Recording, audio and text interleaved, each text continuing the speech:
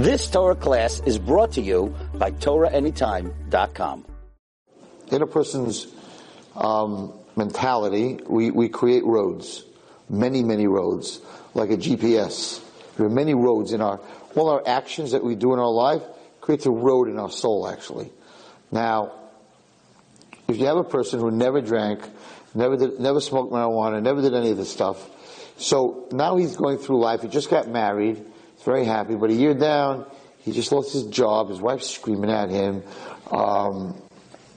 he's in the last place in his league, everything in his life is going wrong. So we automatically, subconsciously, go to what we call our escape road, our road to escape. As kids, we grow up, we develop, places to go in our brain when people are screaming at us, when we're having a bad day. So, let's say you have a guy who never smoked a joint, never did a drug. So in his mentality, there is no such road called drugs. So when he needs escape from his depression or whatever the pressure that he's going through, there's no such road. He never did a drug. So he doesn't know that it can make him escape. He doesn't know what it feels like. So the way he used to escape, whatever that road is, that's where he's going to go. It could be chocolate. It could be exercising. It could be going to a movie. It could be a million different things. Whatever he created as an escape route, that's there. Now, you have this guy who just smoked a little bit of marijuana when he was a kid with his friends, a little peer pressure, and he hasn't done it for 5 years. He kicked the habit, right? And now, life's not so good, and he's under a lot of pressure, and he's sitting in his office, and there's a few his friends that smoke up, and he knows that he could get a joint. Now what happens is, he has what we call the road closed. In other words, he stopped, he kicked it. He doesn't gamble, he doesn't drink, he kicked it. So what did he do? He took his escape road that used to say marijuana or drugs, and he put up a thing that says, do not cross, roadblock, those orange things, have a good day, right? So, we all know that anytime you come to that roadblock, if you happen to leave on the block, on that block where they closed it up, what do? You get out of your car, you move them, right? You pull in, you pull them back, and you go into your driveway. So when he's under that kind of pressure, he goes to that escape road. There is such a road. Now the road says, do not enter, because I've been there before and it's not a good place, and it has these things on it, but it's just one more time. It's not going to really change my life. Right now, I remember, it's even subconscious. My brain remembers that when I was under pressure as a youngster, I smoked up. So my brain is looking for that place. So it's much easier to go back to that road because it exists. If the road doesn't exist, you can't go there. So a person who drinks on Shabbos definitely will end up drinking during the week if he's going through a situation. There is no such thing. And a person who gambles, if he's losing it there and he has a chance to gamble on something else, he'll gamble on something else. And that is why 90% of drug addicts, or any addict, who goes to rehab, 90% relapse. That's a crazy number.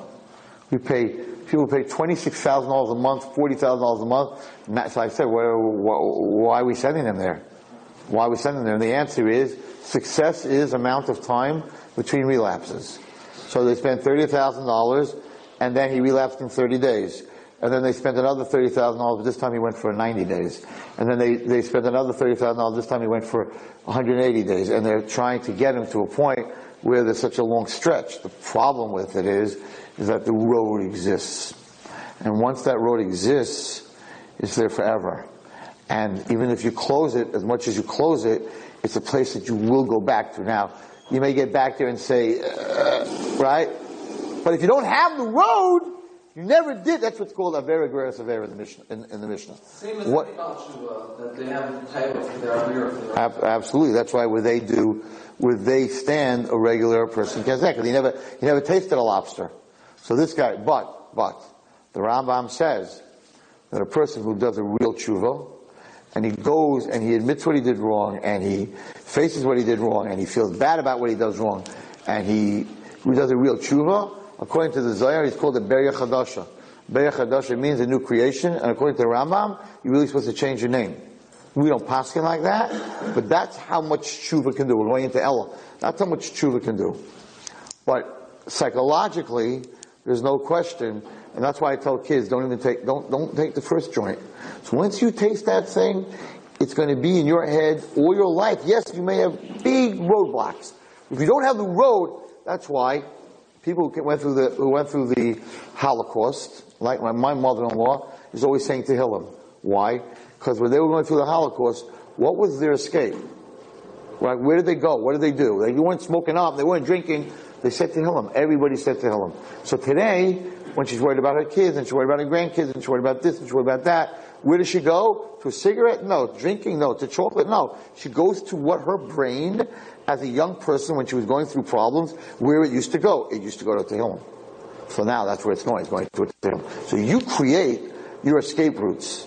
And the more stuff you do once, then you create this escape route. And the more you do it, the bigger the highway. In other words, you do it once, it's a small little path to get out. You do it, all of a sudden you have a 6-lane highway. And it's like very hard to close a 6-lane highway.